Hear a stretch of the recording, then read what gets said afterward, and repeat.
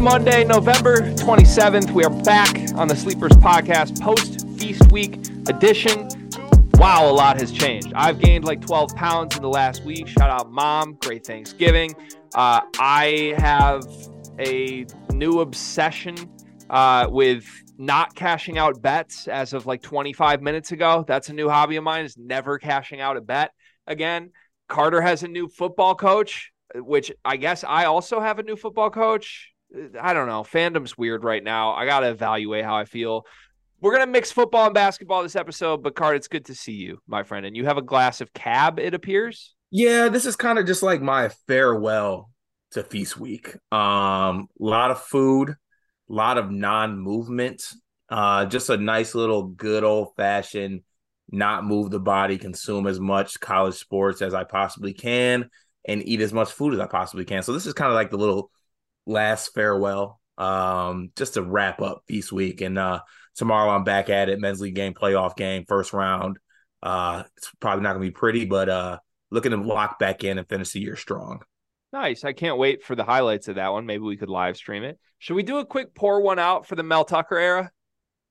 No, I don't want to pour anything out for that sexual deviant. He set our football program back many of years.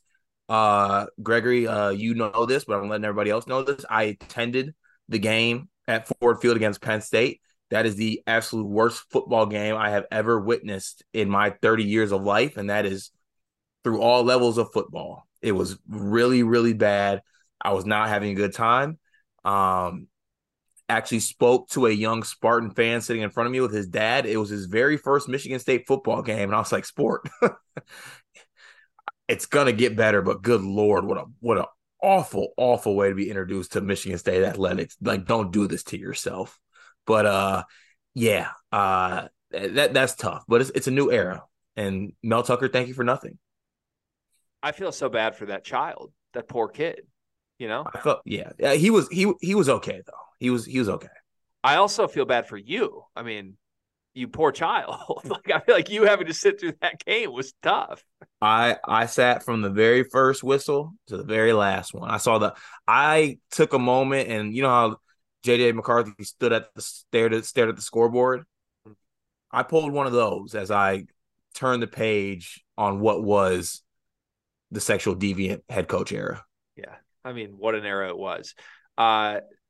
Also, not your first devastating blowout loss experienced in Ford Field. I think that was the worst one, though.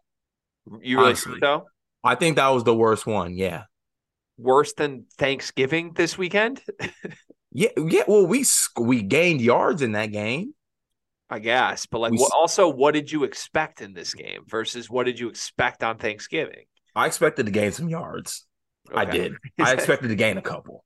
Well, maybe it would have happened if we would just play the right quarterback for the 19th time. I mean, we had to bench Peyton for Noah. Then we had to bench Noah for Caton. Why are we not benching Caton for Sam Levitt? Carts, Sam Free, my dog Levitt. When you have a higher ceiling guy, you have to play him, right? That's the whole thing. Well, first of all, Jay Johnson, and enjoy raising canes and EL if that's your next job. Or Field of 12. I don't know what's open nowadays. But I don't think I've ever been as low or as hurt when we actually did gain a yard in this game. And this mastermind who's earning millions and millions of dollars a year said to himself, yeah, you know what I got for him? Double reverse pass to a guy who's touched the ball 10 times this season. And he intentionally grounds it and puts us out of field goal range. It's just like you can't teach that type of ineptitude. So yeah, I'm very glad the season's over. Well, he was making millions and millions of dollars. Now he is no longer making millions and millions of dollars. So that's a win for you. A little shakeup on the coaching staff side. We are going to get to that. We're going to talk football for half this episode. I feel obligated to do some Michigan, Ohio State talk. We're going to talk Jonathan Smith, new Michigan State head coach. And then we are going to do Feast Week takeaways, basically like a stock up and a stock down segment for everything we learned on the college basketball side of things from the last week. Should be a jam-packed episode. Hope you've been enjoying our recaps and previews on the channel, by the way. We did just have our best views week in YouTube channel history. That's the second consecutive week that I'm saying that. Been saying it a lot in the last couple of months, which is great. I appreciate everybody's support. But I think this model really works. I think these previews and recaps are kind of extending us to new audiences. People of new fan bases are discovering us for the first time. People that don't realize we have like a heavy Big Ten lean are discovering us and getting really upset with us. I'm enjoying those comments, Cart. Like, we'll just get like an Arizona-Michigan State game recap that we do like 35 minutes on, and Arizona fans will come in and be like, who are these dinguses? They only spent 3 minutes on the team that won. And it's like, well, yeah, he's a Michigan State fan, guys. Like, that's part of it. You're watching our misery more than you're watching our praise. But it's been good. Things are going well is the point. So go subscribe to the YouTube channel. And if you're still looking for ways to support us, number one way to do so would be to join the Discord, where if you join as a paid member, you'll enter the drawing December 1st for tickets to a game of your choice. Yeah, and unfortunately, I don't think we put any cap on that game of choice. We kind of just trusted people to maybe show us a little bit of mercy, keep it a little bit realistic. Just know if you're asking for like Final Four tickets, we're going to have a discussion. There's certain fan bases I would allow to ask us for Final Four tickets. There's others I would not. Be like, let's have a little sit down here, Okay, not going to elaborate on what programs fall into that category. But I assume. Okay, all right. You want to start us off with your YouTube comment of the day? Yes, I will. I'm actually going to go with this one because I think this is something that needs to be talked about. This came from Kaylin Creedle. And this was on our Battle for Atlantis preview video on the predictions for who will win. And she said, woo, these Villanova takes are aging like milk. I feel like we need to have a quick discussion. Do we feel any differently about Villanova after the Battle for Atlantis? A little different. Yeah. I feel a little bit different too. I think I was a little too harsh on Villanova. but at the same time, hold on. As long as that man in the turtleneck mans the sidelines, I will not buy fully in. I'm sorry, I won't. You saying I think I was a little too harsh on Villanova is like Mel Tucker saying, yeah, I think I made a little mistake here. Like, let's just it's okay to be like, yeah, I was way too hard. Because you were basically out. You thought this team would be like a 500 team this year. It's clear that's not going to happen.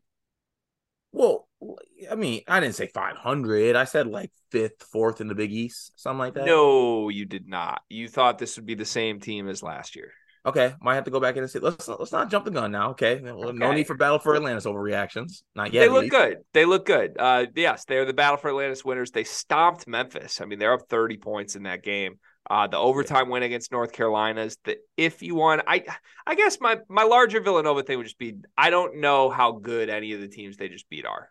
I don't think if you're in a dogfight with North Carolina, are you actually that good? I don't think Texas Tech or North Carolina or Memphis are all that good. And I know 2 of those teams just beat my team, but I don't think any of them are that good. So credit to them for winning. Maryland's certainly not good. And I want to see Villanova play a team that's actually good. And you know what's crazy, Cart? You look ahead on their schedule. The next big game they have is Kansas State, who also definitely might not be good. So we're not going to know. They're probably just going to keep racking up wins that are like quote unquote marquee wins until they play UCLA at home. Are we sure UCLA is even good though? I said UCLA is good. Okay. If they beat UCLA, then we can say for sure that Villanova is good. But congratulations to Villanova, Battle for Atlantis champions. It was an impressive week for the Cats. We're doing the right thing if our videos are reaching the 39 Villanova fans. All right, sir. Thank you. I know. I like poking fun at Villanova fans. It is what it is. Chris Jenkins is one of my top 10 favorite players of all time. That means anything. I feel like you have a lot of top 10 favorite players of all time. Chris Jenkins is a top 10 favorite player of all time for me. I feel like he might be a top 30 player for you, but you put a lot of guys in your top 10.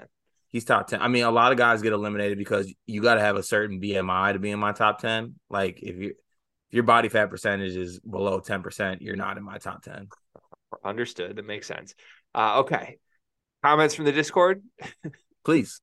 I missed this, by the way. We had a weird Thanksgiving schedule where we were on and off. Our schedule should be normal. You'll get a podcast episode every day, Monday through Friday. and you'll get videos for recaps and previews in addition to that. What are you pointing at? What do we have here? A cookie? You forgot to bring up my bit.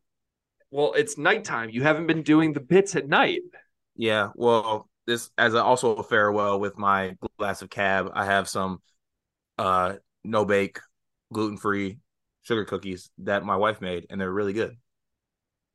What type of no bake? Like you don't bake them. What do you mean? Well, like there's different flavors of no bake cookies. This one is just sugar. Oh, okay. Yeah, they're like I've seen like a no bake peanut butter before. I've seen like Yeah. yeah. No. I wasn't sure. Just a sugar. Okay. All right. Shout out Queen Meg. I'd love to try one of those if Queen Meg would be so kind to bring some no bake cookies to our house this weekend. I'll bring you a batch this weekend, sir. I'd like that. That'd be very nice. Okay. To the Discord. If you want to join the Discord, you should join the Discord. There's a link to join in the description of every single video that we put out on the YouTube channel. Go get in there. We need to get to 100 so that we can do our Power Hour episode, and it should be a lot of fun. I think we're around 80 paid members right now, so only 20 more. Do you want to offer anything? Like we didn't do like a Black Friday, Cyber Monday thing, although I do have some new merch designs dropping soon. I had a meeting with someone this weekend, by the way. I haven't even told you this. We will have some merch dropping soon. With that said, do you want to do a quick Cyber Monday giveaway specifically from you for someone that joins the Discord? Specifically for me, you know what? Don't have much to give. My sports teams aren't that great right now. And I just seen like a lot of people are like, oh, I'll sing a song and record it of your choice if you join the Discord. Like I want something like that from you. Oh, something like that. Okay. See, I don't want to just take that. I will actually, you know what? Why not? If we get to that number, we get to 100 by Christmas, and I will do a random drawing from someone in the Discord, and I will reenact any music video of their choosing. I mean, that's quite an offer. I was going to yell at you that you need 20 signups to get to something like that, but that's a pretty big ask. So I'm perfectly okay with that. That's nice. Nice. What if you had to pick a song to do for that right now? If you could choose, what song would you personally choose? Probably like Freestyle by Rod Wave. Okay. Did you see your new hopeful quarterback just posted a Rod Wave video, by the way, like an hour ago? I did see that, yeah. Is that a good sign or a bad sign? Yeah, I like my quarterback sad and Rod Wave enthusiast. Okay, good to know. All right, you heard it from Cart. Link to join the Discord in the description of this video. A couple comments from our Discord members. Reminder, we read the comments every single day from our Discord members. So this could be you, folks, sitting at home. Travis Nelson starts us off today. He says, let me be unequivocally clear in saying that if I'm not one of Sleeper's staff members in 10 years, I'll be punching air. Okay. You might be punching air because I want to be a very diverse and inclusive company, and we are adding way too many middle-aged white men to our roster as of right now. Okay, and I'm getting outnumbered quickly, and I'm not here for it. Okay, so I will keep it in consideration, Travis, but unfortunately, we definitely need to fill a certain diversity quota, and yeah, you're not counting towards that, my guy. I'm sorry. Middle-aged was disrespectful, for the record. Isn't Travis middle-aged? That stung. Like you're saying we've added too many first of all, we have a high schooler on staff right now. You're calling high middle age? We're not supposed to reveal guys like age and stuff. Yeah, like we're that. not supposed to employ high schoolers. I know that's problematic. So, yeah. So like, relax. All right. Travis Nelson has another one here. He says, my MSU thoughts. I'm just sick and tired of losing these big games early on. Oh, look, they kept it close. Yeah, that's great, but they can never close those games. Any team can battle these top teams for one game, but MSU never gets it done. We're supposed to beat these teams, and that hasn't been the case for the fourth straight season. I got no comment to say on any of that because he's pretty much spitting facts in my eyes. We are doing a copy and paste thing of the last couple of years, and it sucks to have that same copy and paste when you have the expectations that we had as a team. So yeah, I'm not with it. I agree. Okay. Yeah. I'll refrain from comment. But I will say this. Last thing I will say on this though, at the same time, Arizona's a really good team. Duke is a really good team. Should have beat James Madison, yes. The other two, or the next out of conference game that we got coming up against Baylor, in my eyes, is a must win, or we just completely failed the non-con. And Baylor's a good team in my eyes, but we have to win that now because we didn't get any of the first two. Counterpoint, though, that doesn't change anything at this point. Like, I hear you, like, for morale purposes, you want it. But at this point, with how many losses you've already lost, like losing an extra game to Baylor does not swing a thing for you. I want to win games. I do too, but that's not a must win. Like wanting it for morale for your fan base is just you want it. You're a fan. Like at this point, you've lost so much, it doesn't matter. You're going to make the tournament. It's what you do in March. But it's also for the team too, for the team purposes as well. Like getting a win against a good team, I know will do wonders for that team, especially for our Lord and Savior, our point guard, Wapinator. Yeah, there's nothing he loves more than having.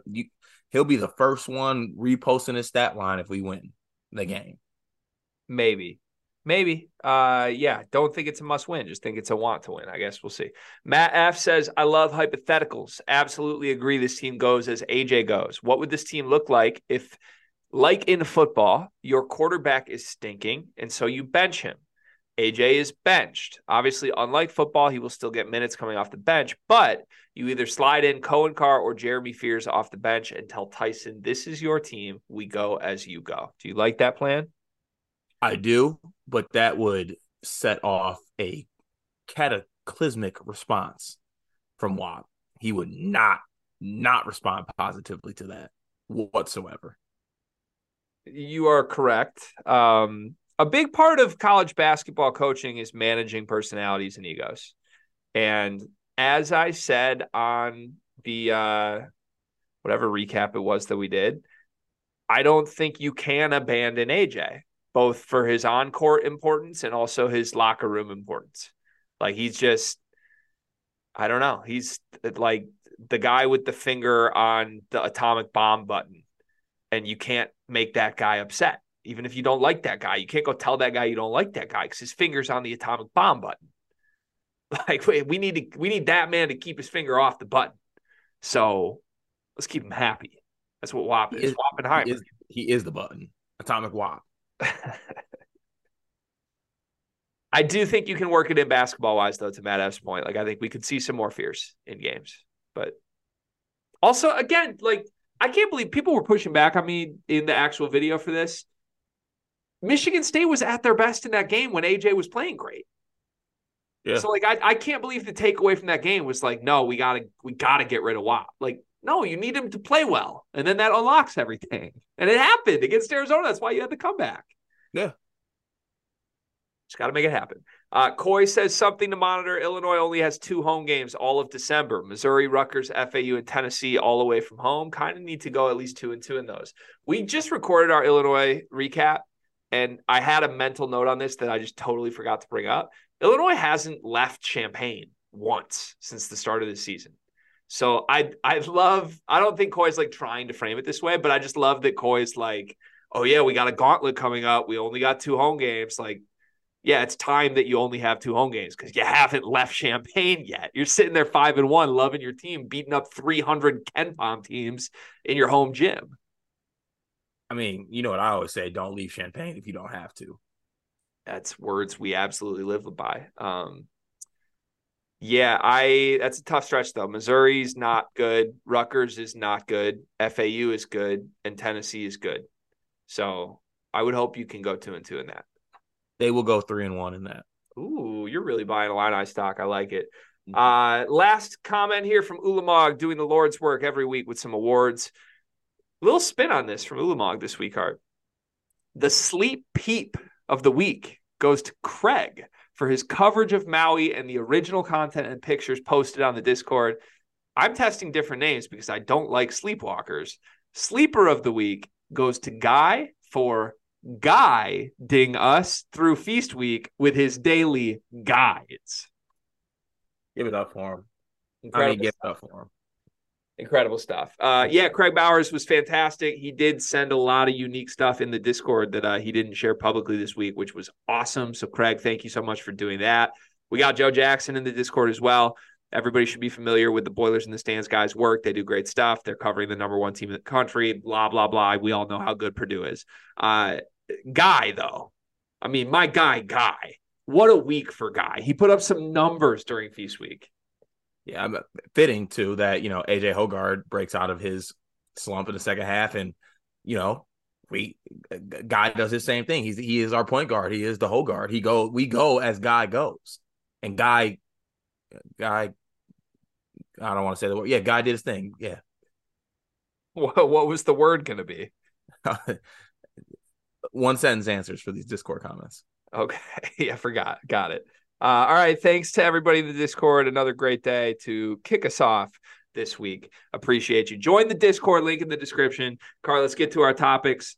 Let's start with college basketball. Why don't we just keep the college basketball train moving, and then we'll flip to football for the second half of this episode. Cool. I want to do stock up. This could go a variety of different ways, but now we've just seen the most important week of the non-conference season come to a conclusion. We saw Maui, we saw Battle for Atlantis, we saw a bunch of other great tournaments and teams play games that weren't in tournaments. I want you to give me 3 teams that you are stock up for at the end of Feast Week. You also don't have to do teams. I know I said teams. You can just give me 3 anything that you are stock up for if you want to go your own unique individual route, because I know you love to do that, my friend. That's crazy. Okay, because I don't want to do stock up to Villanova, I'm going to do stock up to Eric Dixon. I'm going to do stock up to Eric Dixon, and this is also in relation to one of my stock down people. Eric Dixon is a mismatch for a lot of college basketball bigs. I think he has gotten better throughout his career. Obviously, I think he's going into maybe his 4th or 5th season at Villanova, but he has just expanded his game. And I think he does a great job at knowing what to do based on who's defending him. Like, how we came to this season and we were like, Coleman will elevate his game by realizing if a smaller guy's checking him, post up. If a bigger guy's checking him, do something on the perimeter. I think Eric Dixon does an amazing job of that. And that's not even speaking to like his talent. I just think he does a great job that if he has a big that he can physically dominate, even though he's only about 6'8", he does it. If he has a bigger big who's maybe less fleet of foot, he has the ability to knock down jumpers. So I think he does a lot for that team. And I was just overall impressed with him because I feel like he got put towards the wayside this offseason with all the motion and things that they have with transfers at Villanova. So I just want to send a shout out to Eric Dixon. Where is he on your top 10 players of all time list? Because certainly his BMI qualifies. Yeah, but there's got to be some winning that backs that up. Oh, all my guys got high BMI and high banners. Fascinating. Okay, I like that call. Why don't you do all 3 of yours and then I'll jump in. All 3. Okay. This might surprise you. Can I give BYU as a winner of my Feast Week? No, they're not on my list. But I had a whole thing for later this week. I want to do a segment on like just teams we are not going to quit come March. Like mark this team down, potential Cinderella. I'm picking BYU to the Sweet 16 minimum. I can already tell. Okay, so I'm gonna save my long-winded thoughts for when we do that later in the week for this episode. But just know, I'm buying this BYU team, and not in like a BYU like they're good in the WCC, like watch out for BYU way. Like BYU's a legit good ass team this season. Like what? Like you don't want to play BYU. Yeah, I think that's totally fair. I'm so impressed with their offense. I think they have just better individual talent than I realized. And they also have like it's hard for me to shake the BYU stench a little bit. You know what I mean by that? Just like It's not fun to like outwardly proclaim you're a BYU fan unless Jimmer's there. Like TJ Hawes and Eric Micah still played for that team. Yeah, but I can almost get there with Hall. I really can. Like, don't you love him? Oh, I love Hall. He's really fun. Waterman has that generic W tat on his shoulder, and that's it. Like, I'm in on that. Yeah, there's some really fun stuff to like here. I love that pick. Good call out by you. Give me a third one. Third one, I'm going to have to go Oso Ighodaro. Wow, that's your boy. You've been gassing him up for weeks now. That dude's so damn good, man. He does everything. I already am predicting that the Warriors are going to pick Oso with the 28th pick, and he's going to be absolutely special in that role on that team. Like, he's just that good. He's a great leaper, great defender, great pat. Like great, he does honestly, he really does everything well, and he gets better every game I see him. I still stand by my take that he is the second best big in the country. That's who I'm picking behind Zach Edey. So, yeah, Oso is my third winner. Yeah, I still hate that take so much. I just think that's horrendous. But Yep, I know you do. It's fine though. it just move on, I guess. That's all. Yep, Okay. All right. You ready for my three? please. Stock up. This is a team that I've talked down all offseason, and I'm ready to have my, I think, first loud I was wrong about this team moment of the season. Baylor's really good. They're really, really good. I like them. And I know I shouldn't be impressed with just like a 4-point victory against Todd Golden, but dare I say, I think Florida might be pretty good too. I like what I'm seeing from this Todd Golden team.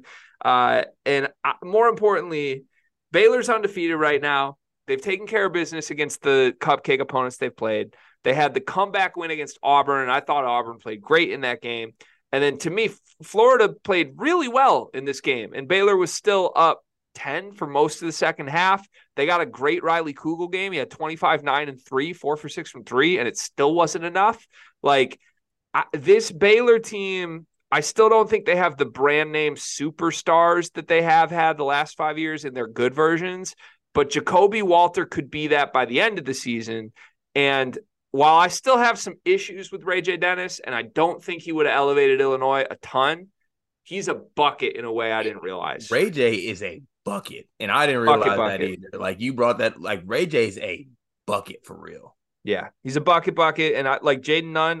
He didn't shoot well in this game, but I like how he's kind of integrating with them because Nunn's not going to shoot 20 times in a game. I feel like last year there were some issues where like Cryer was upset that Keontae was shooting or Flagler was upset. This year, like, I don't think Nunn cares if he's not shooting as much as Ray J. Dennis. And I think that works. Jalen Bridges is still, I mean, God, talk about a transfer miss. If Jalen Bridges had picked Michigan State, y'all are killers. He just starts where Malik Hall is, and it's perfect. He's so good.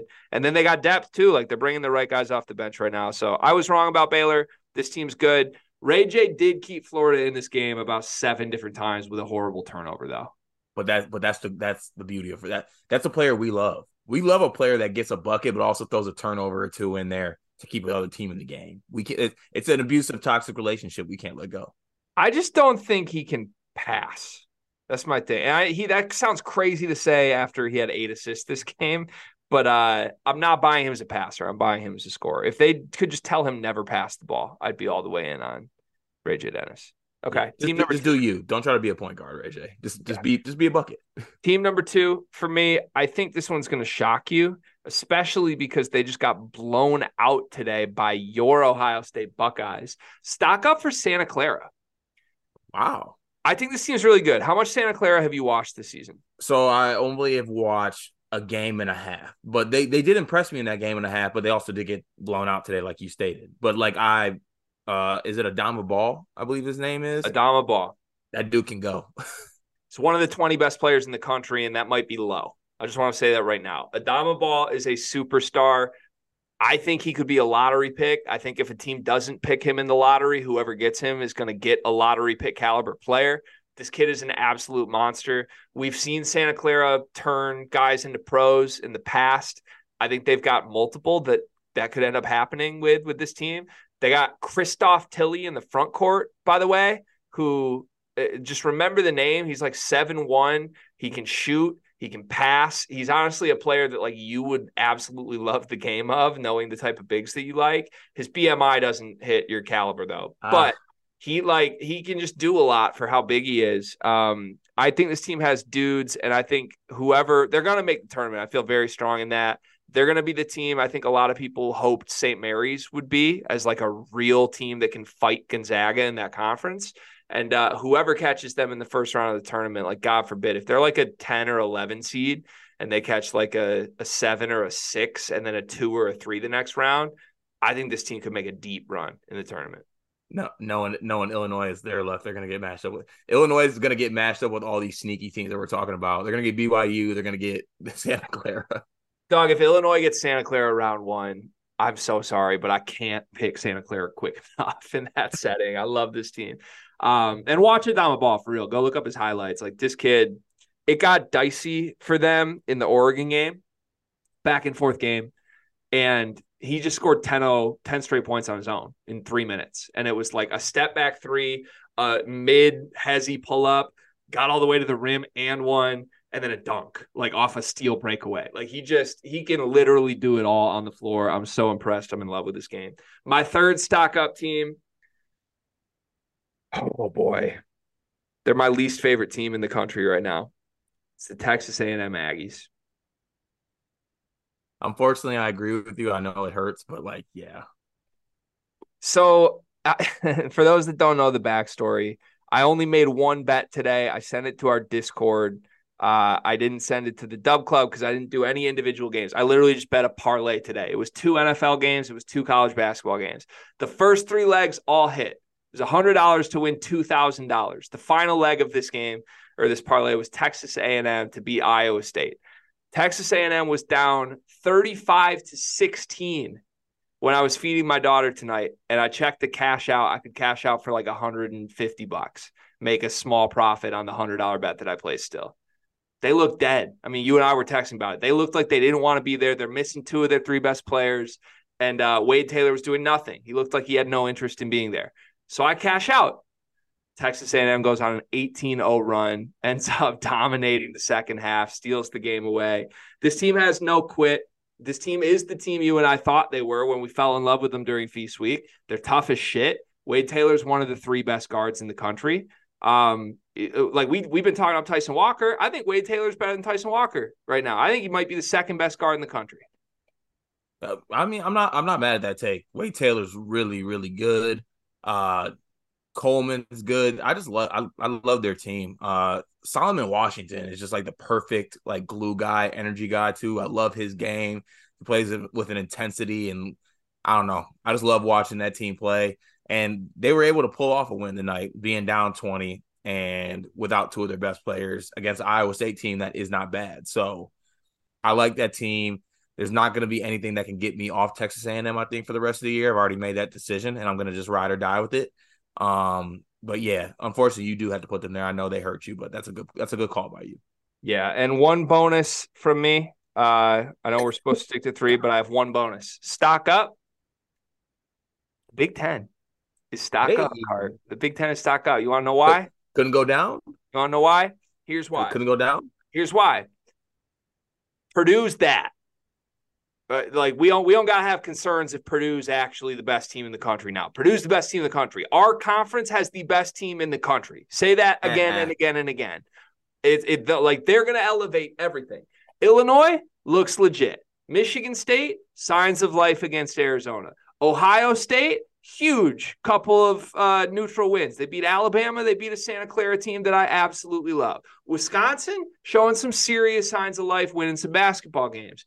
Like even the teams that are lower down the list are showing signs of life at least and reasons to be excited about this group. But all in all, I'm buying the Big Ten because at the end of the day, they have the best team in the country in this conference, and there's no denying that anymore. I'm not mad at all. While we are mentioning the Big Ten, let's not be in shock when we get to the end of the year and we're having discussions and the serious conversation that Roddy Gale is the best guard in the Big Ten actually has legs. He's really good, man. He's so fun to watch. He's so like that game that I know this isn't part of the set, but that game that they had against Bama where it was basically just like, all right, you know what? We've been struggling. We got 2 dogs. We got Bruce Thornton and we got Roddy Gale. Let's see what those guys can do. Yeah, it was special. It was truly special. All right, stock down. It wouldn't be us if we didn't move quickly from praise to hating. So give me your 3 that you are stocked down on after Feast Week. Let me get in my bag. This is where I thrive at. First one, Armando Bacot. 100%. And I don't want to make this a personal thing because I really honestly don't like doing stock down things outside of teams. But unfortunately, Armando Bacot considers himself, and he's considered by a lot of people to be this All-American player, best rebounder in college basketball, dominant big man. Not many people can mess with him. He's going on his 5th year. He's 23 years old. All this accolades, all this flipping the script. I lost my ex. The divorce happened. I got happy. I took the dog conversation. And you let Eric Dixon come out and sun you, like really sun you and hand you an L and absolutely dominate you, and you did nothing about it. And I think we're gonna honestly get to the end of Armando Bacot's career and say, wow, he's a really great player, did all this, did all that. Is he a winning player? Is he a player that when it's winning time, you want to lean on that player? You want to lean on that guy? Because I saw a guy shrink. I saw Eric Dixon come in there and take his lunch money. And I don't think you can be considered one of the best bigs in the country and let that happen. I don't think you're wrong, except I do think you're wrong when you said you don't like hating on anything. Like you definitely. I said I don't like, because I don't want it to seem like I'm attacking a college student athlete. Yeah, sure. So Sure. yeah, I mean, yeah, I get it. Like, yeah, I'm with you. We've had to have conversations with you know, people that we work with from time to time on what's appropriate and what's not. And you are one of the people we've had to have conversations about. So I appreciate you saying what you're saying, but I think it's totally fair and totally warranted with Armando. Like spoiler alert, one of my stock down is North Carolina as a team. I couldn't be less afraid of Armando Bacot and RJ Davis.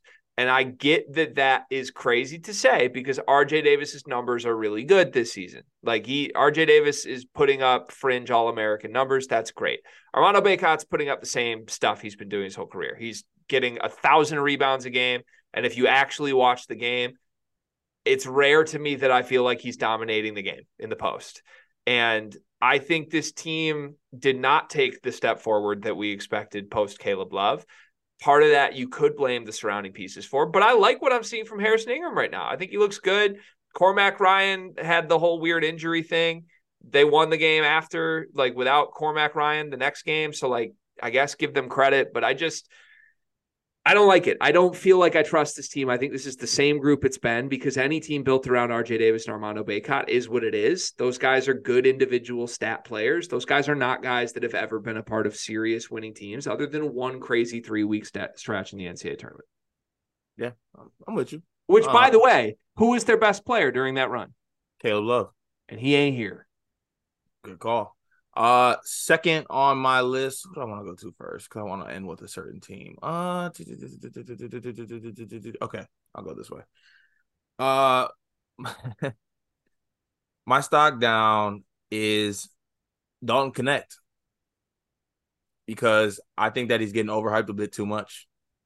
I think there needs to be serious look into the fact that he isn't showing up in second halves of games. And look, I get it. He's in Hawaii, humidity, all this stuff's going on, cramps happen. I get that. Like that's not he really can't control that. But I got my eye on it going throughout the season. I need two halves to connect. I need him to connect two halves together. He hasn't done that. Yeah. Except against Michigan State. He just doesn't guard and he gets cramps. And those are two things that can't happen at the same time.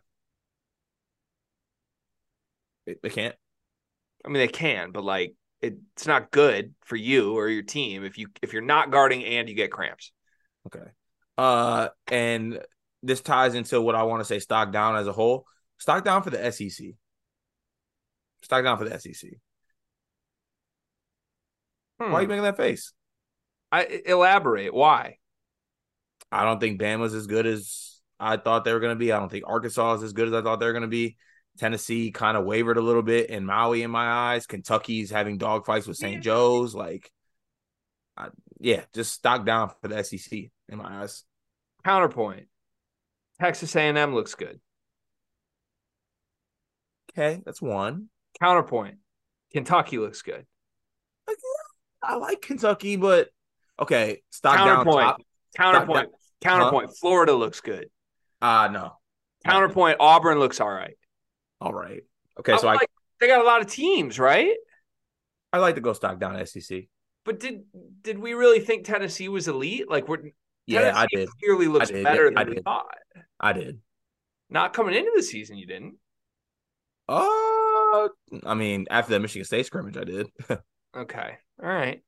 I guess. I don't like that one. Sorry, I'm stock down on your third stock down. I think that was a bad stock down. My final stock down is one, or no, I have two actually. Sorry, I just jumped on your North Carolina. I have two. R. Creighton. It's time for the first conversation about R. Creighton. This is what it comes down to for me. The loss to Colorado State was horrible. They got punked. It was a blowout. It never should have been a blowout. It is what it is. I think the serious issue is not that one result from one game. I think the serious issue is Stephen Ashworth is not what I thought he would be. Yes. Yeah. I agree with that 100%. And I think that's a cause for concern. We were hopeful that Ashworth's presence would mean Trey Alexander looks great and Ashworth's a floor spacer and it all works out and you don't miss Ryan Nembhard. The truth is, I think Alexander does look better, although he was horrendous in the loss. But Ashworth is a clear, like they're just worse. They're way worse than they were with Ryan Nembhard with Stephen Ashworth. So I can't take them serious as a title contender if that's what it's going to be all year. Yeah, unfortunately. But also at the same time, Colorado State is actually could get themselves in the stock up category. They're good. They're super good. I love them. I love Isaiah Stevens. He's incredible. Yeah. Okay. Yeah. I don't know. Like, and Ashworth's shooting the ball well, by the way. Like, the part of the problem here isn't like he's missing shots. It's just he's tiny and I don't think he can get his shots off. Yeah, true. It's not great. They need to just go all in on Trey. Like, let's act like there's only one guard on the floor. Just let Trey just do everything. And I know he has some bad games, but I do not care. Trey Alexander's a bad man. Yeah. Okay. Final stock down for me. I do think you'll like this one as well. The Duke Blue Devils.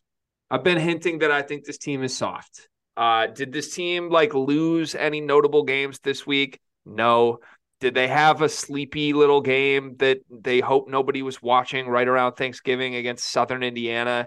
Yes, they were trailing Southern Indiana by 4 points. Carter, this is the same Southern Indiana team, by the way, that lost to Michigan State 74-51 in a game in which Michigan State shot 1 for 11 from 3-point range. I thought Michigan State played objectively terrible in the game against Southern Indiana, and it was still a dog walking.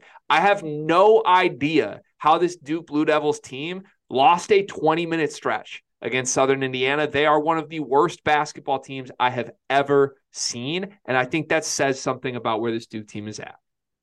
I agree with you. I think the soft moniker is something they're not going to be able to shake.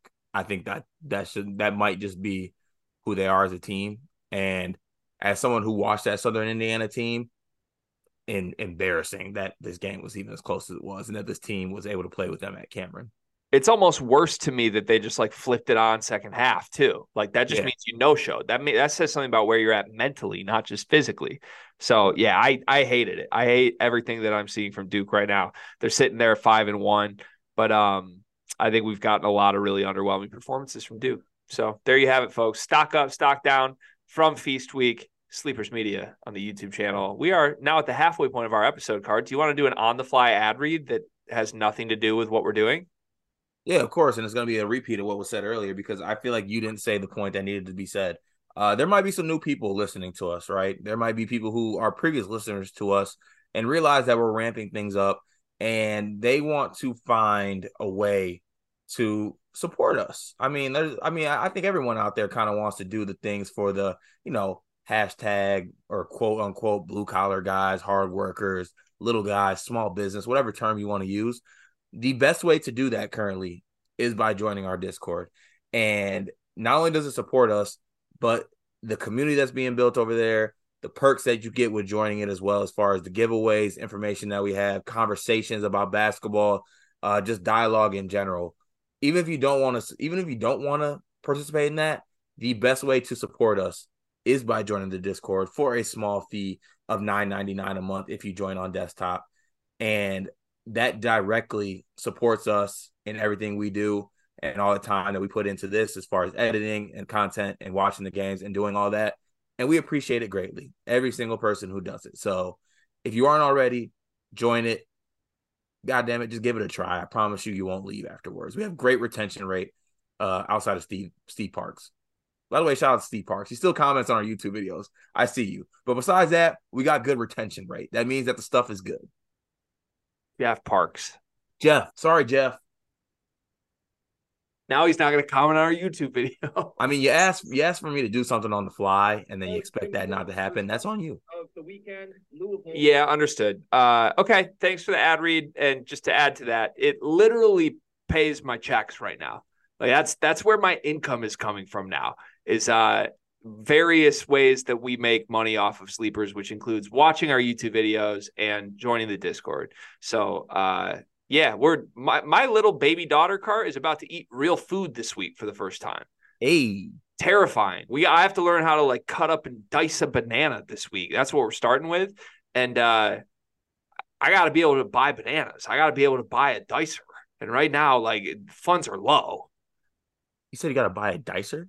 Yeah. I Okay. assume that's how you dice a banana, with a dicer. No, you just take a knife and you just cut it. Probably. Last time I did that, I sliced my thumb open. I still have a scar. That's crazy. You can see it. Yeah. That's Not tough. great. Not great. No such thing as a banana dicer. I'll let you know that right now. But yeah, Well, I think I could probably find one. check TikTok. Did I tell you my new Shark Tank idea, by the way? No. I'll tell you offline, but I have a great new entrepreneurial endeavor that I'm undertaking. That'd be great because I realized today, as I was actually watching Shark Tank before I went to go record with you, that the money is making anything kids related. So if it's a kids product, as far as like anything that involves kids, it's gonna make money and people are gonna eat it up. It involves kids. I can't believe you just nailed that. It Yeah, literally is a kid-oriented idea. I'm in. It's great. Okay, we'll talk. We might need you as an investor. I have one business partner already on this mission with me. So, Is it Evan Meyer? no, it's not Evan Meyer. I can't let Evan around kids. Isn't I just Evan a can't. teacher? Like, I don't want Evan to get in a Josh Giddey situation. Not that he would, but like there would be people trying to trap Evan in a Josh Giddey situation. That's I mean, facts. yeah. Do not want to see Evan at a parent teacher conference. Yeah. And to be clear, like Evan would never, but like you don't want your boy to get Josh Giddey. Do you know what I mean? Like Yeah. I'm just saying. Should we move on? I think we should. I think we should. Should we move on from one sexual deviant to another sexual deviant? Oh, good Lord. What a segue. Yeah, I guess. Michigan State has a new football coach. It's Jonathan Smith, Oregon State's previous head coach. Build the dam is the hashtag. I know Michigan State loves their hashtags from their head coaches. So we'll see if there's any dams being built in the deep end going forward. But yeah, I think good football coach. Had a great 2-year run in the last 2 years. He inherited one of the worst programs in the country, absolutely, at the time that he took it over in the Pac-12.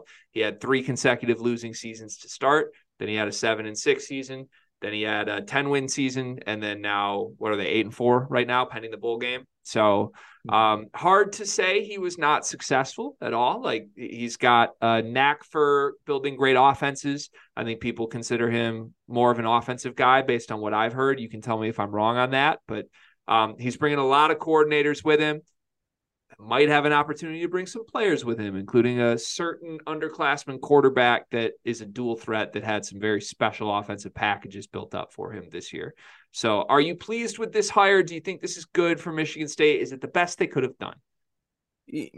I don't know if it is the best they could have done. And I might be wrong on this. I might be naive about the situation, but there probably was some bigger name hires out there that they possibly could have got. I don't know who it could have been, but like, who knows? Could have been anybody. But that doesn't change the fact that I think this is a good hire. I think that he is going to build something. I mean, we're at rock bottom right now as far as Michigan State football. We needed a hard reset. I think he'll do a good job of doing a hard reset of this. I think that he will be a football coach that wins 8 to 9 games on a yearly basis, and with the possibility of winning more depending on what he does, his resources, his staff, and the players that he gets. He's a former college quarterback. I think he does a good job with quarterbacks. God damn it, we need a quarterback. So maybe he can bring one with him. If not, I got faith that he can go get a quarterback. Like, last season, even though he was Pac-12 coach of the year, and had a pretty good season, he came into this year and saw an issue. He's like, I don't have a quarterback. So he went to the transfer portal and said, I'm going to get my team at quarterback. And he went out and got DJU. And as a DJU hater coming into the season, I thought he had a pretty good year. I thought he did some pretty good things with Oregon State. So I like the hire. I think he's a good dude. I think he's a good football coach. So I'm happy with it. Like, if you want me to give it a grade, I think I give it like a B grade. I feel good about it. Okay. I don't hate that grade at all. Like I said, I don't think Jonathan Smith is a bad football coach by any means. I think his Oregon State teams were very tough. Not like anytime, if there was like a marquee game in Corvallis, like if in the last couple of years where like USC has to go to Corvallis, that was like a game we circled of like, oh, this could be a good spot to bet Oregon State. Like, it's really fun. And a night game in Corvallis, he had that place rocking. He had dudes. You're right. Like the development we saw from Uiagalelei from Clemson to Oregon State, like, has me really excited that this guy can unlock things from really talented players. Yeah, can I flip now and do the problems I have with this? Yeah, can I say one last thing? Trenches guy, O-lineman guy. He gets really good ones. Yes. Well, that might be more of a testament to his offensive line coach, who he is bringing with him. Apparently that's what reports are.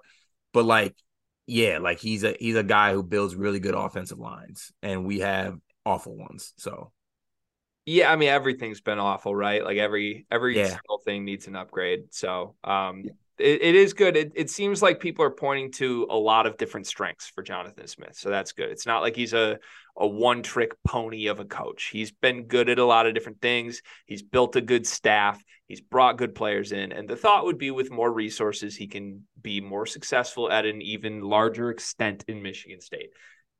Here's my thing.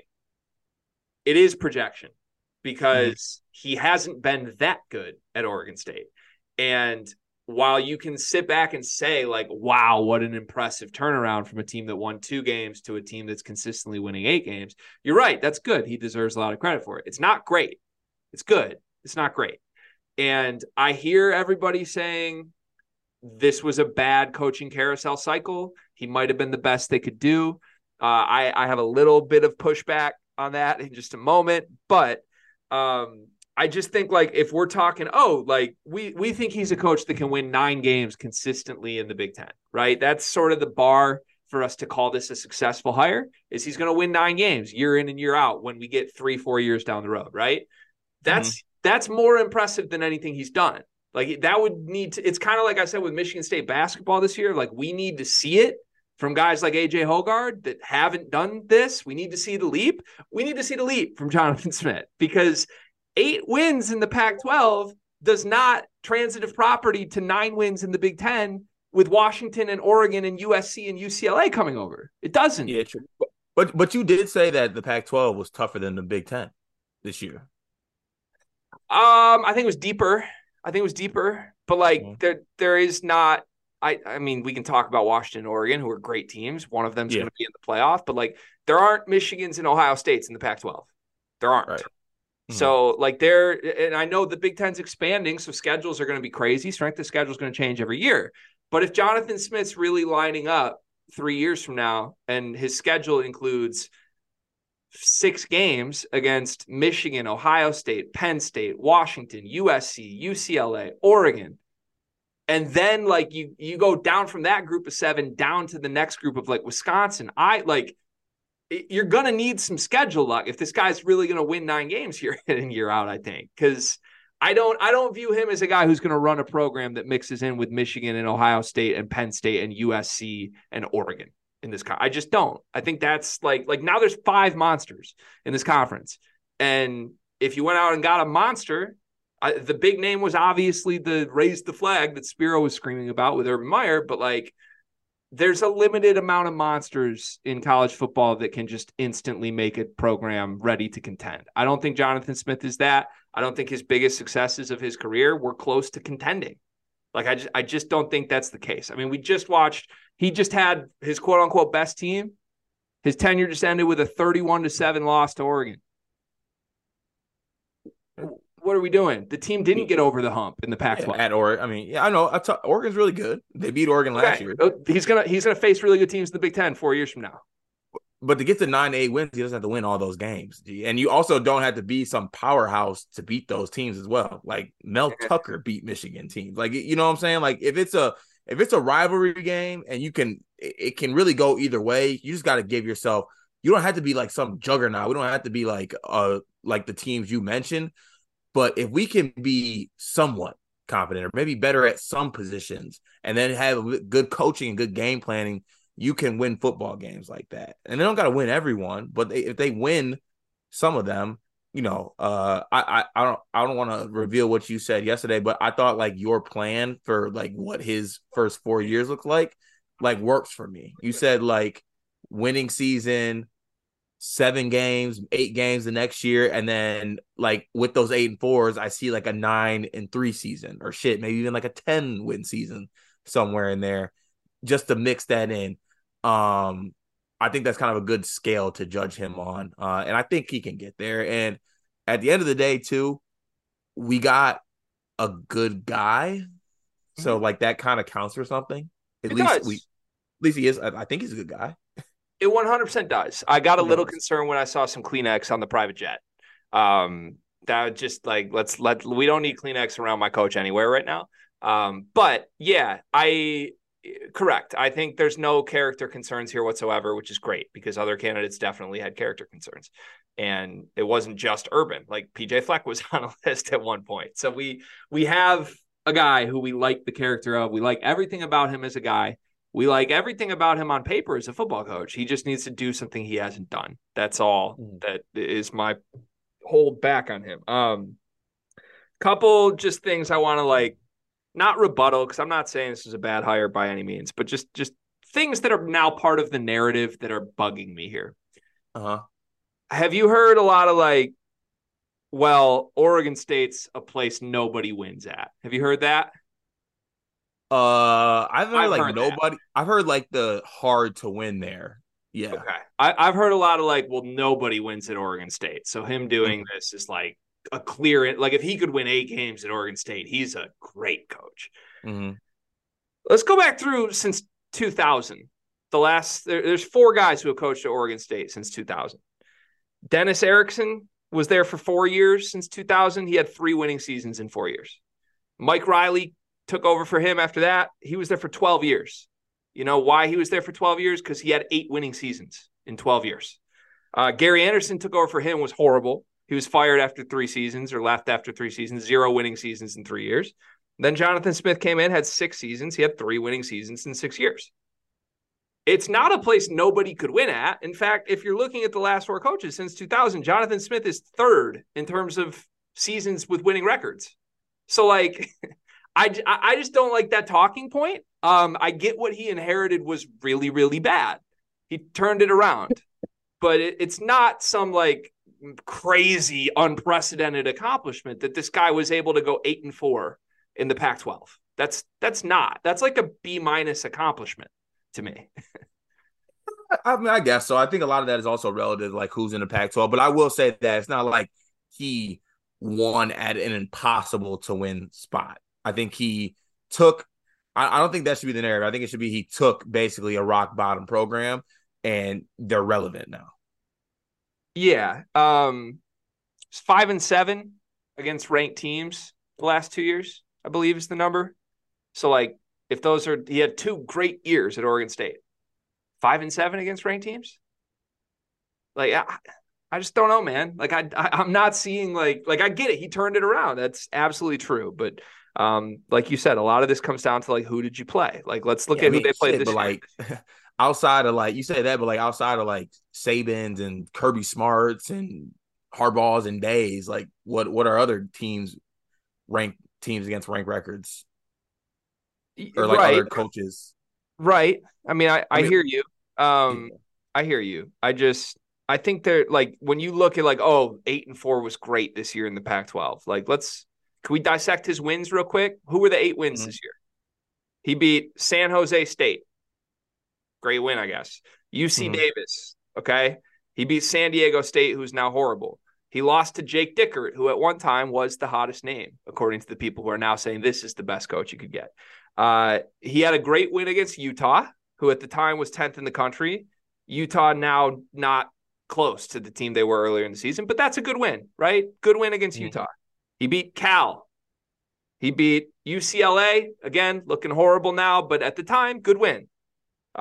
He beat Colorado after the wheels had fallen off. He beat Stanford, who's horrible.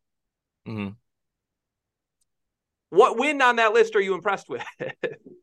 I mean, I would say there was. I mean, you pointed out like Utah. That's a good win.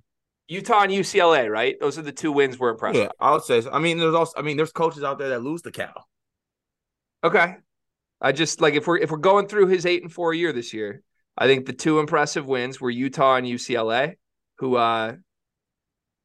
both finished 5-4 and 4-5 in the Pac-12. Yeah. So Can I play like the shoulda coulda game at all with this? sure. Like had Washington on the ropes, kind of blew it. This is very much a like got a guy who can have them on the ropes. Like if that's where the bar is Okay, now how about program. spin zone? Guy who has him on the ropes, give that guy more rope, give that guy more resources, gets over ropes. Give that guy more rope. Yeah, gets Okay. over ropes. Maybe I'm willing to buy that. I want everyone to acknowledge it's about projection. Don't make the same mistake we made with Michigan State basketball. He needs to make a leap to be the coach that's actually the best hire available in this cycle. Which leads me to my last point. I despise everyone that's trying to tell me this is the best hire and clearly the best hire they could have made. That's another thing I'm seeing a lot. Just like in the talking points from people that report on this stuff, the talking point is like Michigan State came away with the best hire they could have made in this cycle. I'm looking directly at those people on this one because it's multiple people doing it. That's bullshit. And you know that's bullshit. And if you're paywalling your articles for this to just propaganda it out that this was the best hire they could have made, you're doing a disservice to your audience because you're the same people that 8 weeks ago said the best hire available was Jake Dickert or the Colorado OC or Mike Elko. Like, and by the way, Mike Elko's going to Texas A&M. For the record, I think Mike Elko and Jonathan Smith are identical in caliber. I think they're both good coaches. I think they're both meh hires. I don't think either one was a slam dunk. But you can't feed the prop. Like literally the people who are now saying this was the clear best hire. I have receipts of tweets of you saying Mike Elko's the obvious guy and paywalling articles for people to read that. So I don't understand, like, whoever the guy was just going to end up being painted as the best hire because Jonathan Smith was not the best hire available they could have made. He's just the guy they hired. Well, maybe Elko was the best at the time till Texas A&M said it was time to, I think it's a disaster, man. If they hired Elko, the same people would be telling us that's the best hire. If they hired Leipold, the same people would be telling us that's the best hire. If they hired Urban, it would be a no-brainer that that's the best hire because, by the way, you could have hired Urban, and I get Urban didn't want it, but like you could have found a way to get it done. I just don't. Yeah, I don't think we could. I really don't think we could have with Urban. But I hear you with saying that. Like, I think a little bit of that is just like, I don't know. Just I mean, shit. I wasn't the one saying this. So I can't explain it, but like, you're a Michigan State person, so like you're gonna be like, yeah, I love this hire, unless they absolutely hate it. And it's just like a shitty hire. Then I feel like they'll come out and say it. But like, if there's any leeway, or if he's the same as other people, you're gonna be like, oh yeah, they did the right thing. Yeah, I just think it's misleading to an audience, and I think there's a lot of that going on in the circles of people who cover this team, and that's frustrating to me because it's from people like I really enjoy the work of and like the respect of, but we don't have to hyperbolize everything in a positive way. Like we can, it's perfectly okay. We do this with college basketball teams and players all the time. It's perfectly okay to come on here and say Jonathan Smith was a good, not great hire. He was one of the best available candidates. It's last thing I'll say on that. We gave ourselves the leeway to do that when we're not affiliated with a school in any way. I think that's garbage. Yeah, I mean, it might be, but I feel like that definitely plays a factor. Now you're asking me to like name names, and I don't want to name names. Not even that. I'm speaking from a place where I have said things and had things literally shot down or put aside because they don't want to upset certain people at the school or talk about certain people at the school in fear are the consequences of that as far as access or things like that. That's bad journalism. And I'm not here to say like I'm the journalism guru, but like if we all agree it's lame as shit when Michigan people don't report bad things on their program, right? On their scandals. Like there was a lot of that. Michigan media wouldn't talk about it.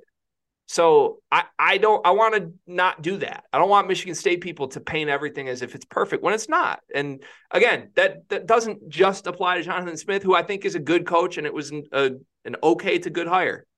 But running around now just because he got hired to say he's the best hire is nonsense and it's bullshit. And I wish the people who actually, because these people do have sources and they work their butts off and they do a lot of great work. I just don't get why they have to go the extra mile to like lie to their audience. It bothers me. Yeah, I can't answer for that. All right. Rapid fire follow-ups, and then we'll wrap the Jonathan Smith segment. Yeah. I want to play, do you want this person in a Michigan State football program next year? Do you want this person still in the Michigan State football program next year? Yes or no? I'm going to throw names at you. Okay. Ready, set, go. Harlan Barnett. Yes. Caden Hauser. No. Sam Levitt. Also no.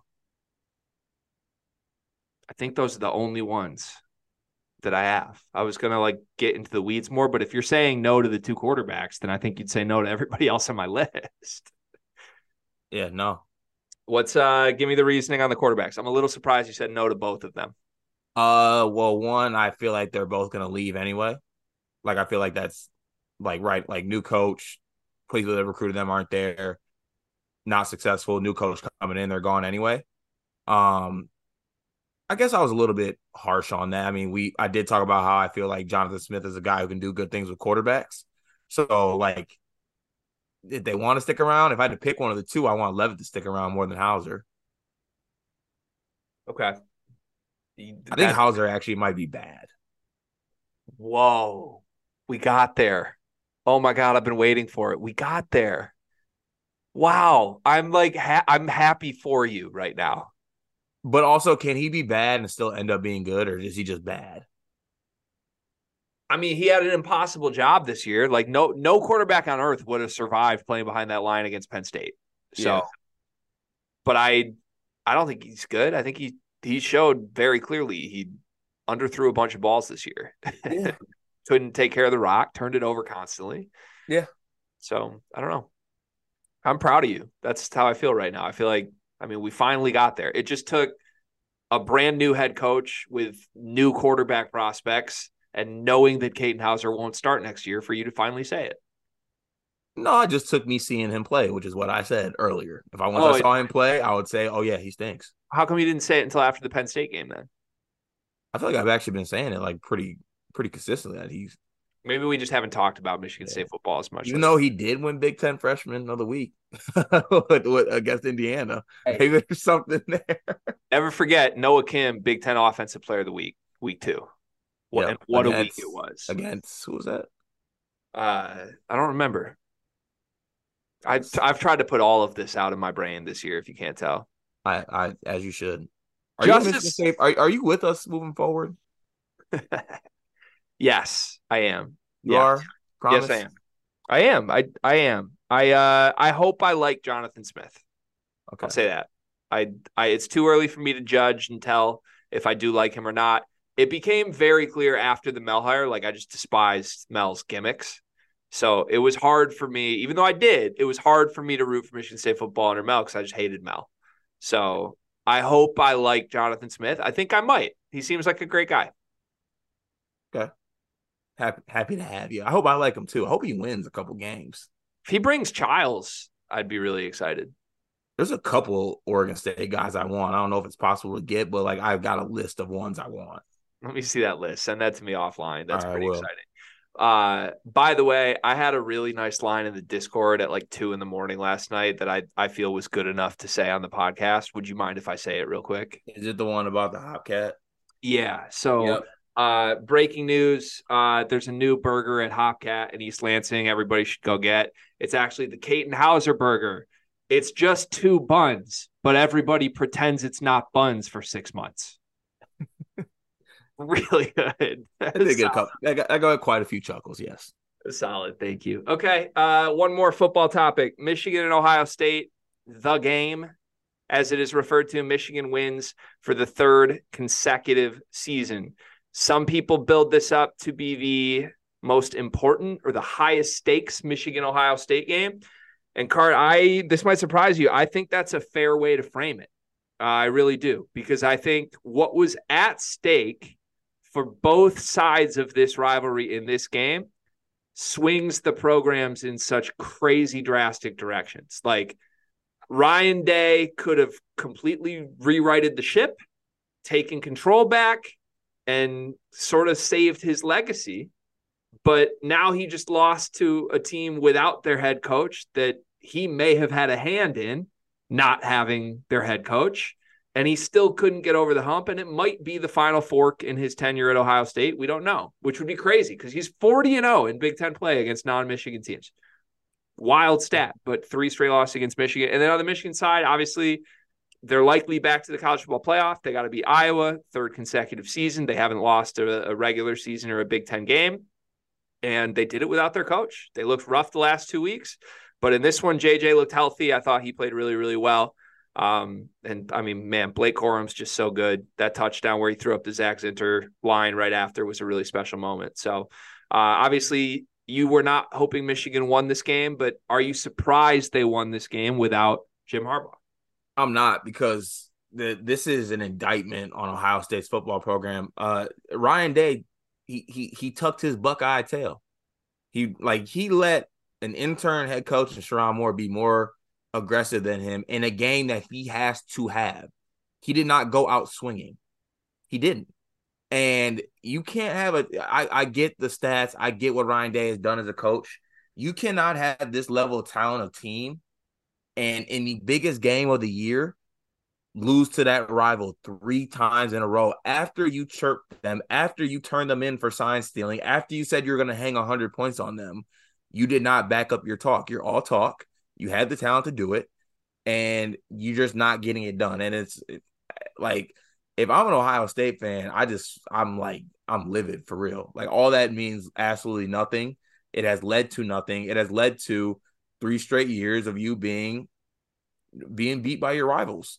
And I also just have a hard time grasping the fact that at a school like Ohio State, with the resources and the talent, especially at wide receiver, that you equip that with a quarterback like Kyle McCord, man. Like, he's just not that guy. He just isn't. Like, it's not, you can't get mad at him. He should not be the quarterback at Ohio State. He's just not that guy. So but it's not even about that. It's about Ryan Day. Ryan Day was born on third base. Harbaugh was right. Dude was born on third base. Dude is soft. Dude is fragile. Dude, in the biggest moment, pissed down his leg, is what it is. And it'd be a lot different if Marcus Freeman could have put a couple more guys on the field, because we'd be talking about what he did in the game versus Notre Dame. We just had to wait a little bit. So, okay. Couple things. I think in the history books here, Jim Harbaugh's born on third base quote is going to be an all-timer, right? It already is. It was right. I mean, it was essentially a prophecy, right? Because, like, at the time that was stated, there wasn't much success for Michigan at all when he came out and said that. And, like, it's kind of... And that was such a great statement about birth. And then he followed up another thing. And then once he got to talking about other birthing rights and stuff like that, then it got kind of okay. So, yeah. Look, I make no mistake about it. I'm not here to defend the man that is Jim Harbaugh. But what I am here to do is give credit where credit is due. And I think if we're going through, like, rivalry storybooks in the last 50 years of college football, like, Mark D'Antonio's Pride Comes Before the Fall was such a key moment. And it swung everything. And it became this rallying cry. And I think Jim Harbaugh's born on third base did exactly the same thing. And Michigan needed someone to galvanize their football program against the big bad wolf in Ohio State that was clearly the dominant program. And now, yeah, it looks great in hindsight, but it's like he predicted the future, which was crazy. With that said, I don't think Ryan Day lost this game for them. And I want you to actually dive into this more with me, because it's very easy to just broadly say like, oh, he's born on third base. He stinks. He can't win the big one. That's a fair criticism. What did he do pointedly in this game that lost Ohio State the football game? Well, I thought they lost the game, honestly, mentally, when they did not go for it at midfield and they punted on 4th and 1 after picking up on 3rd and 11. They got 10.5 yards, and you have a chance to send a message on the road, and you got players. You got a good offensive line. You got Travion Henderson. You got all these weapons, and you're punting it. Yeah, They lost the game right there. If I'm a Michigan player, I'm like, if those players are thinking you're soft, you just gave them a bone that you are soft. Yeah, I guess. And then you let the other dude go for it on 4th and then the other dude goes for it on 4th and 1. I guess. I don't know. I feel like the largest criticism you could make of Ryan Day was the end of the first half settle for the field goal, which is that the moment you're talking about here with go for it on 4th, or are we talking about a different one? No, I'm talking about this was early in the game. Talking about the first one. They were at like midfield. I thought the game was over then. Yes. Okay. That's a little earlier than I would have said. I thought, I mean, look, he's playing for a field goal to cut it to 1 right before half. It was 4th and 2, I believe, 4th and 1 or 4th and 2.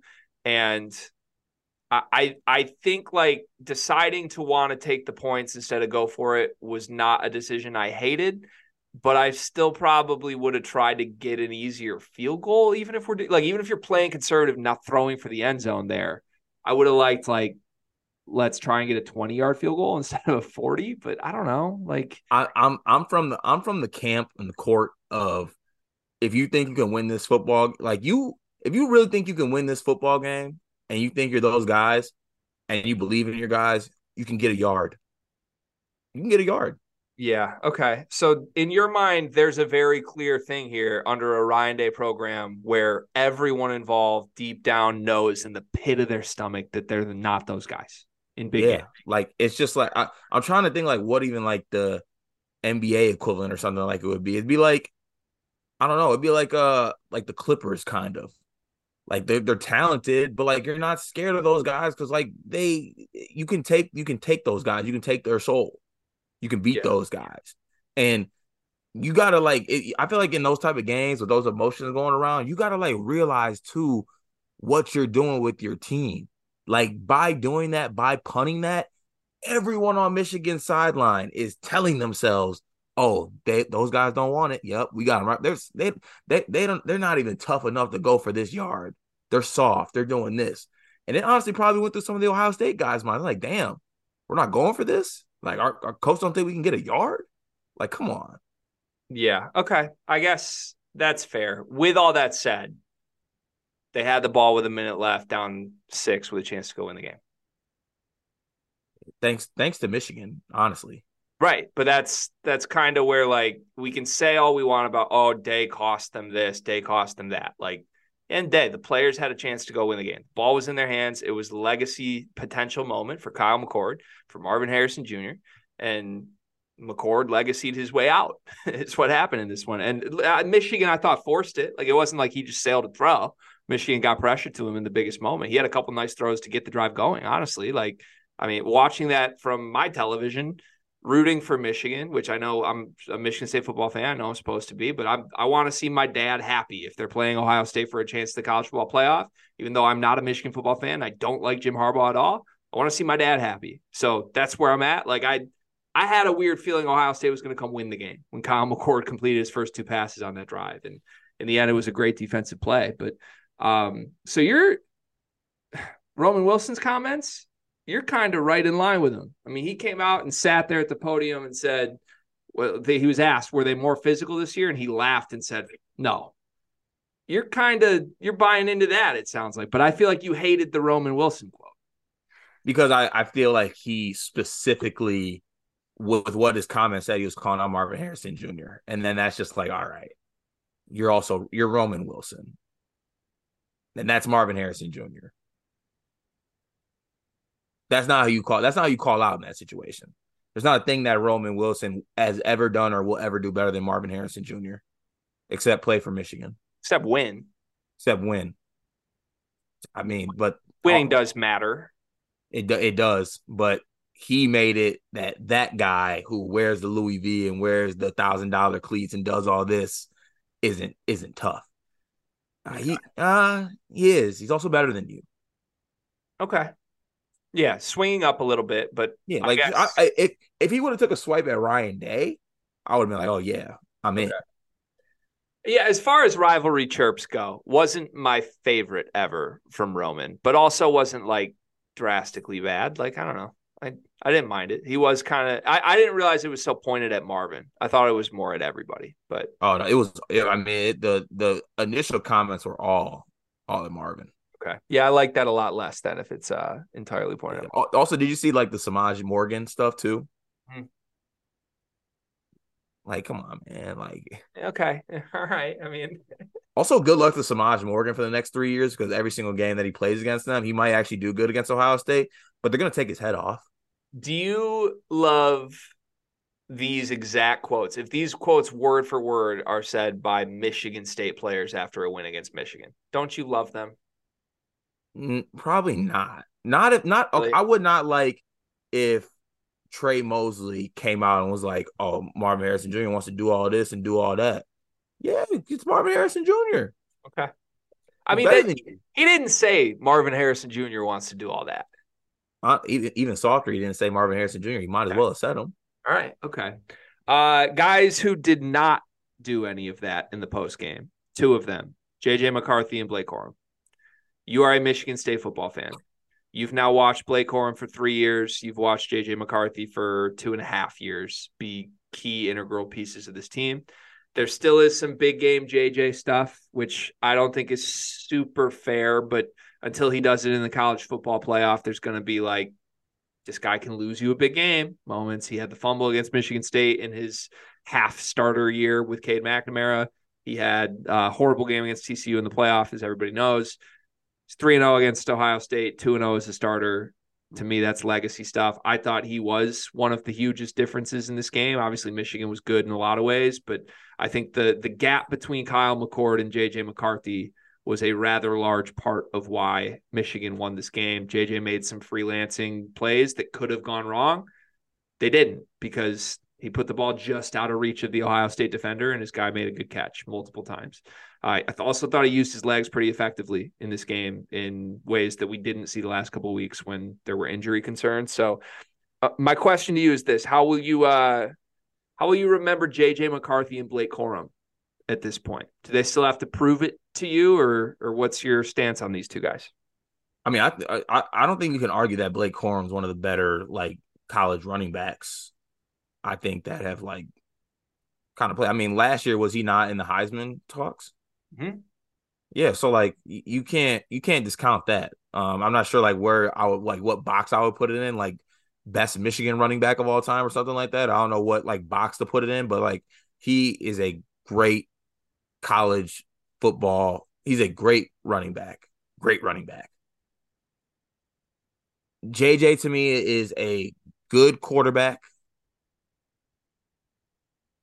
He's a good quarterback. He's a good quarterback who wins a lot. He's a good quarterback who wins a lot and has choked in big moments. I don't think Corum's choked. Okay. Yes. He's also been great in big moments. I think that's fair to say at this point, right? Like it's not, I don't think it's fair to frame it as he's choked in big moments unless you also now add the caveat of he's been great against Ohio State 2 straight years running to win those games. He had a good game this year against Ohio State. It was not great. You just won't use the great word. You thought this was really a great performance. I thought that he had some plays that directly affect, like he had some really good play, like you said, with his legs, throwing the ball, doing all that. He had a great game. I thought he was the difference. Truly. Oh no. No, because Ohio State did a pretty good job against Michigan's run game for the majority of the game. Like, if you look at two of their biggest drives of the game when it was a tie game and Michigan kept going down to take the lead and responding to Ohio State's response. Like it was JJ's plays that kept those drives alive. It wasn't Blake Corum up the gut. It wasn't Donovan Edwards because he ran into a wall every single time. He got so much worse. Like I feel like with JJ, everybody wants him to have these prolific Bo Nix numbers to take him seriously as a quarterback. It's never going to happen. It ain't got to be Bo Nix. It ain't got to be Bo Nix numbers, but like, are we really like calling greatness? Like he threw for 1 TD and threw for 148, 16 for 20. And that TD was a dime. Like so to you, that's great. To me, you're not watching the game if you came away with anything other than that was a great quarterback performance. And I know you watched the game, so I don't want to sit here and be like, you didn't watch the game. But I think it's hate in your heart that's speaking into not being able to say the word great when describing JJ McCarthy and using numbers to back it up. I think you just love JJ. I do love JJ. Yeah, so I think that's where it comes. That's not like, come on, man. Like I hate to do the box score thing, but I also watched the game. Yes, he had that one throw. And then the rest of his, I mean, he had that one throw. He had that one touchdown throw. He had one throw. No, I'm saying the touchdown. He had the one touchdown throw. Okay. He had the across the body throw. And then he had the dart to Cornelius Johnson where he pushed off. And that was like, those were the three that I remember distinctly. Was there anything else? I'm like, yes, he had like 10 good throws, but it's like, we can't come on here and just praise it like it's a great performance. He threw for 148 yards and 16 completions. He did what they needed to do to win. He's a good quarterback who does what he has to do for Michigan. He can throw for 248 if you need him to. He did it last year against Ohio State, right? Correct. That's yeah. So like last year he had a great game against Ohio State. This year he had a good game. And if you're just defining it by passing yard numbers, then just disagree on quarterback evaluation with it. It's fine. Like I'm not out here advocating. With numbers like this, I'm not advocating that he should be at the Heisman ceremony. Like, no way. Like you need to have gaudy numbers in order to be taken seriously. It's like, oh, that guy should be taken first overall, or oh, that guy's an All-American. I'm not advocating for any of that. I am advocating that like this dude was the difference in the game. Like those freelance plays that Kyle McCord couldn't make and made mistakes on, and JJ making those dart throws on third downs that would have been punts to an Ohio State team in a tie game that just ran 8 consecutive run plays into the end zone. Like Michigan needed those drives. They needed JJ to be the difference because they were defending the run pretty well. JJ was the difference. Kyle McCord was not the difference. That's what I saw in this game. And JJ I like was good. Yeah. JJ was good. Kyle McCord was at best okay, maybe bad. So let's call it definitively what it is. What does JJ need to do for you to call him a great college quarterback? Because I feel like he could come out here. They could beat Georgia, which I'm not predicting, but they could go beat Georgia in the national title game. He throws for 170 yards, and you'll say it was a meh performance. I'll say it's a good performance. So you won't call him a great quarterback unless he starts throwing for 300 yards. And he ain't got to throw for 300 yards, but I'm not going to come on here and be like 148 yards is a great performance. Okay. Then, just agree to disagree on Michigan's offensive system. So they can't have a great quarterback. We could put Caleb Williams at quarterback in this system and he wouldn't be great. No, he would be. He'd throw for 300 yards in Michigan's system, throwing 20 times a game max. He'd throw for more than JJ. Yes, he would. He's better than JJ. He is better than JJ. But like, but that's what I'm saying. Got to play the role that's asked. I'm saying JJ is good. Why is the good, the great thing so important? Yeah, I mean, I'm trying to define where we're at because you're coming back and saying it's just love for JJ. I think the truth is it's more rooted in hate from you than it is love. Can I get great college quarterbacks this season? This season? Yeah. Well, it depends. Like Drake May is a great quarterback. I think Drake May has been worse for his team this season than JJ's been for Michigan. Drake May is a great quarterback playing college football. I think in high-stakes moments, he has led to North Carolina losses this year. You don't think that has anything to do with the team? Like, you don't think Michigan would trade Drake May for J.J. McCarthy? I'm not saying that. I think like I think you're attributing what JJ can or cannot do to what this team wants to do, whoever their quarterback is. But Like they do that for a reason because they know no, JJ's good. no, disagree. I'd like it, whoever the quarterback was, whether it's Drake May or Caleb Williams or any stud, they would be throwing him the amount they're throwing JJ and running Blake Corum and Donovan Edwards into walls. Got it. That's what they would do. So JJ ends his, let's say JJ, let's say for hypothetical situations, they lose the first college football playoff game. JJ is great quarter. Like, does that change anything, or he's just great quarterback, just couldn't get it done in the big game? I think he's a great quarterback no matter what. Great quarterback. Okay. It would change his legacy for sure.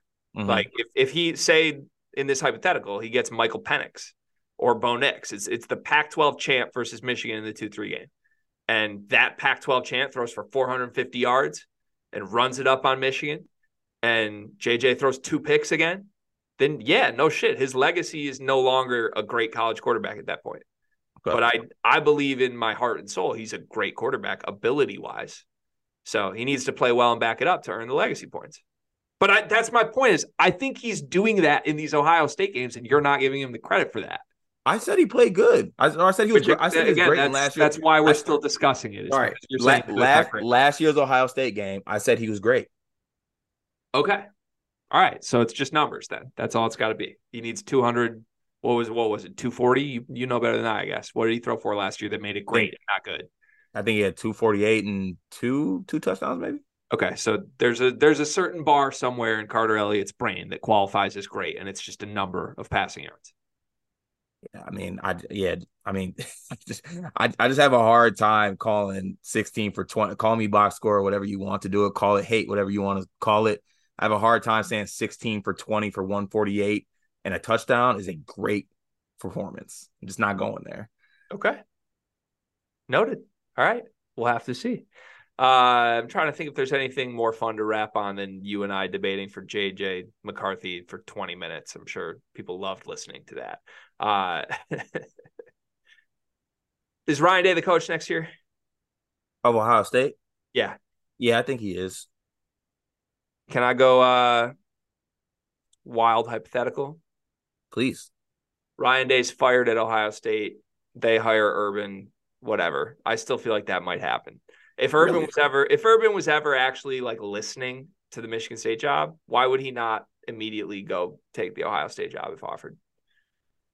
I really don't think he wants to coach, to be honest. I think Urban's just kind of he likes just being wanted, kind of. I think he's had enough sitting next to Charles Woodson at the desk watching these games unfold. I think that might be enough to drive a man back into coaching. Urban Meyer wouldn't have Kyle McCord out there. I'll tell you that shit.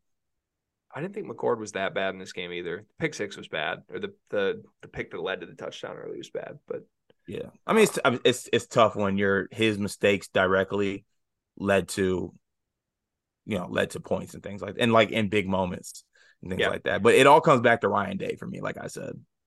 So that's the one hypothetical I had. If they fired Ryan Day, if you had the choice between Ryan Day and Jonathan Smith, who would you prefer to be Michigan State's head football coach? All that comes with it is Ryan Day. Like, do I get Hartline? Do I get any of the other guys? Yeah. You get Ryan Day gets to hire whatever staff he wants, just like Jonathan Smith did. Oh, see, that's the interesting thing. So he can bring his players with him. Right. This is a man. Let me be extremely clear about this. This is a man that is 40-0 in Big Ten games that aren't against Jim Harbaugh. Yeah, I hate doing this, but I literally think anyone could. I think any competent coach could do that with that team and that staff. Except there's been coaches that come through and haven't done it. Like Urban didn't even do that. Urban won him a national championship. Correct. But like as far as Big Ten dominance goes, and I get we can't call it dominance because he keeps losing to the same team. But like Ryan Day's record in the Big Ten is better than Urban Meyer's. In the same tenure, Urban just won the big games. Like, but we can't just, it's doing what we do with Purdue basketball. It's just throwing it out the window because they lose one game when it matters. Well, that's not, I think Matt Painter is one of the best coaches in college basketball. I think Ryan Day is one of the best coaches in college football. That's what I'm trying to say. I disagree. Okay. All right. God, I mean, God forbid Ryan Day couldn't go to the Pac-12 and win 8 games. I mean, if he got fired and go somewhere else, we might see it firsthand. Jesus Christ, man. I'm starting to think football as a whole is just it's cooked. That's what I think it is. So you'd want so I'm guessing you'd want Ryan Day at Michigan State, yeah. I think he's a much better football coach than Jonathan Smith. Yes. Okay. I think Ryan Day is a top 7 coach in college football right now. And you're also like, whoever gets him, if he leaves Ohio State or not. If I'm Ohio State, I hold on to him for sure, because a huge part of this conversation is the fact Harbaugh's probably not at Michigan next year. So what does Ryan Day look like in a Big Ten that doesn't include Jim Harbaugh? He probably never loses. If the big bad wolf is gone, why would you not want the guy that beats everybody except the big bad wolf? And at a time where his program might suddenly not want him, like it's literally sitting on a silver platter for someone to scoop up and take this dominant guy. And I can't believe it seems like everyone's just going to let that pass up. And maybe Ohio State will be lucky and hold on to him. I don't know. I still feel like they might turn on him, but it's crazy to me. Yeah, I don't know. I'm just not the biggest Ryan Day guy. I don't think I am either, but he's 40-3. Like, what are we doing? Yeah, he is. Okay. We'll agree to disagree. That's all it is. Different opinions. Right. Can I stake a claim though that if he does go somewhere else and stinks, we have a combo. If he goes somewhere else and is good, we will also have a combo. Yeah, I don't like talking Ryan Day this much, but sure. Okay.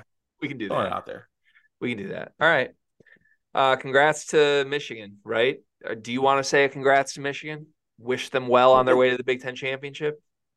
Congrats. Do the damn thing. Please beat Iowa, because I feel like if they have to win to get in, they can lose to Iowa and still get in, right? No, they got to beat Iowa. For real. There's no chance they lose to Iowa though, right? Never say never. I will say this. I really wish Cade McNamara was healthy for this game. Me too. That sucks. That would have been scenes. Like it just, no matter what happened, that would have been an electric watch. And now we get to watch Deacon Hill. Yeah. Also, Deacon Hill is 6'2" and weighs the same as me, which is insane. Kirk Ferentz legacy game? Maybe one last one out of there. Maybe. Good luck. All right, let's wrap the show with one big thing. What's your one big thing presented by Bigby? My one big thing is don't let anyone put a time limit on how long you eat your Thanksgiving leftovers. You want to elaborate on that or no? I just feel like people are always like, oh, like once it gets past like Monday, you shouldn't be eating Thanksgiving leftovers anymore. You can eat them throughout the week if you want to. I probably will. So I'm just throwing that out there. Don't be that person that's like, you're still eating Thanksgiving leftovers. Yeah, I am. As a matter of fact, shut the hell up. Get out my pantry. Get out my fridge. Okay. I like that energy from you. My one big thing is I think the Thanksgiving meal should be served much more frequently than once a year. It should be once a week or like semi-monthly if that's like a twice a month thing. I mean, I guess this is just finger pointing at families, but like there's really no good reason any given family couldn't do this once every 3 weeks and work it into their rotation, right? Like, I guess preparation's a lot, but like stuffing is not hard to prepare. Or okay, here's a middle ground for it. Just every major holiday is Thanksgiving food. Ooh. Like on 4th of July, we have Thanksgiving food. On Martin Luther King Day, we have Thanksgiving food. New Year's Eve, Thanksgiving food. Christmas, Thanksgiving food. Just take all the holidays and make them Thanksgiving food.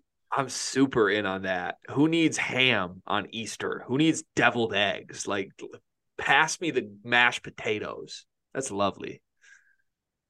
I might make that a thing. Maybe I'll like start that as a tradition for like my household. I like that. I was going to say you and I could start a family together and make that our tradition, but that's insane. But I mean, it could. It's possible. You have a family. Yeah. All right. That's the show. We'll be back on We'll be back Tuesday and the rest of the week. 5 days of episodes, game recaps and previews all week long. We're collaborating with the boys from Heat Check CBB over there. Go subscribe to the YouTube channel. And thanks for watching. Have a great day, everybody. You know when you're listening to a true crime story that has an unbelievable plot twist that makes you stop in your tracks? That's what our podcast, People Are the Worst, brings you with each episode. I'm Rachel. And I'm Rebecca. We're identical twins who love true crime cases that make you say, didn't see that coming, and we hate the people responsible for them. Listen to People Are the Worst now on Apple, Spotify, or wherever you get your podcasts.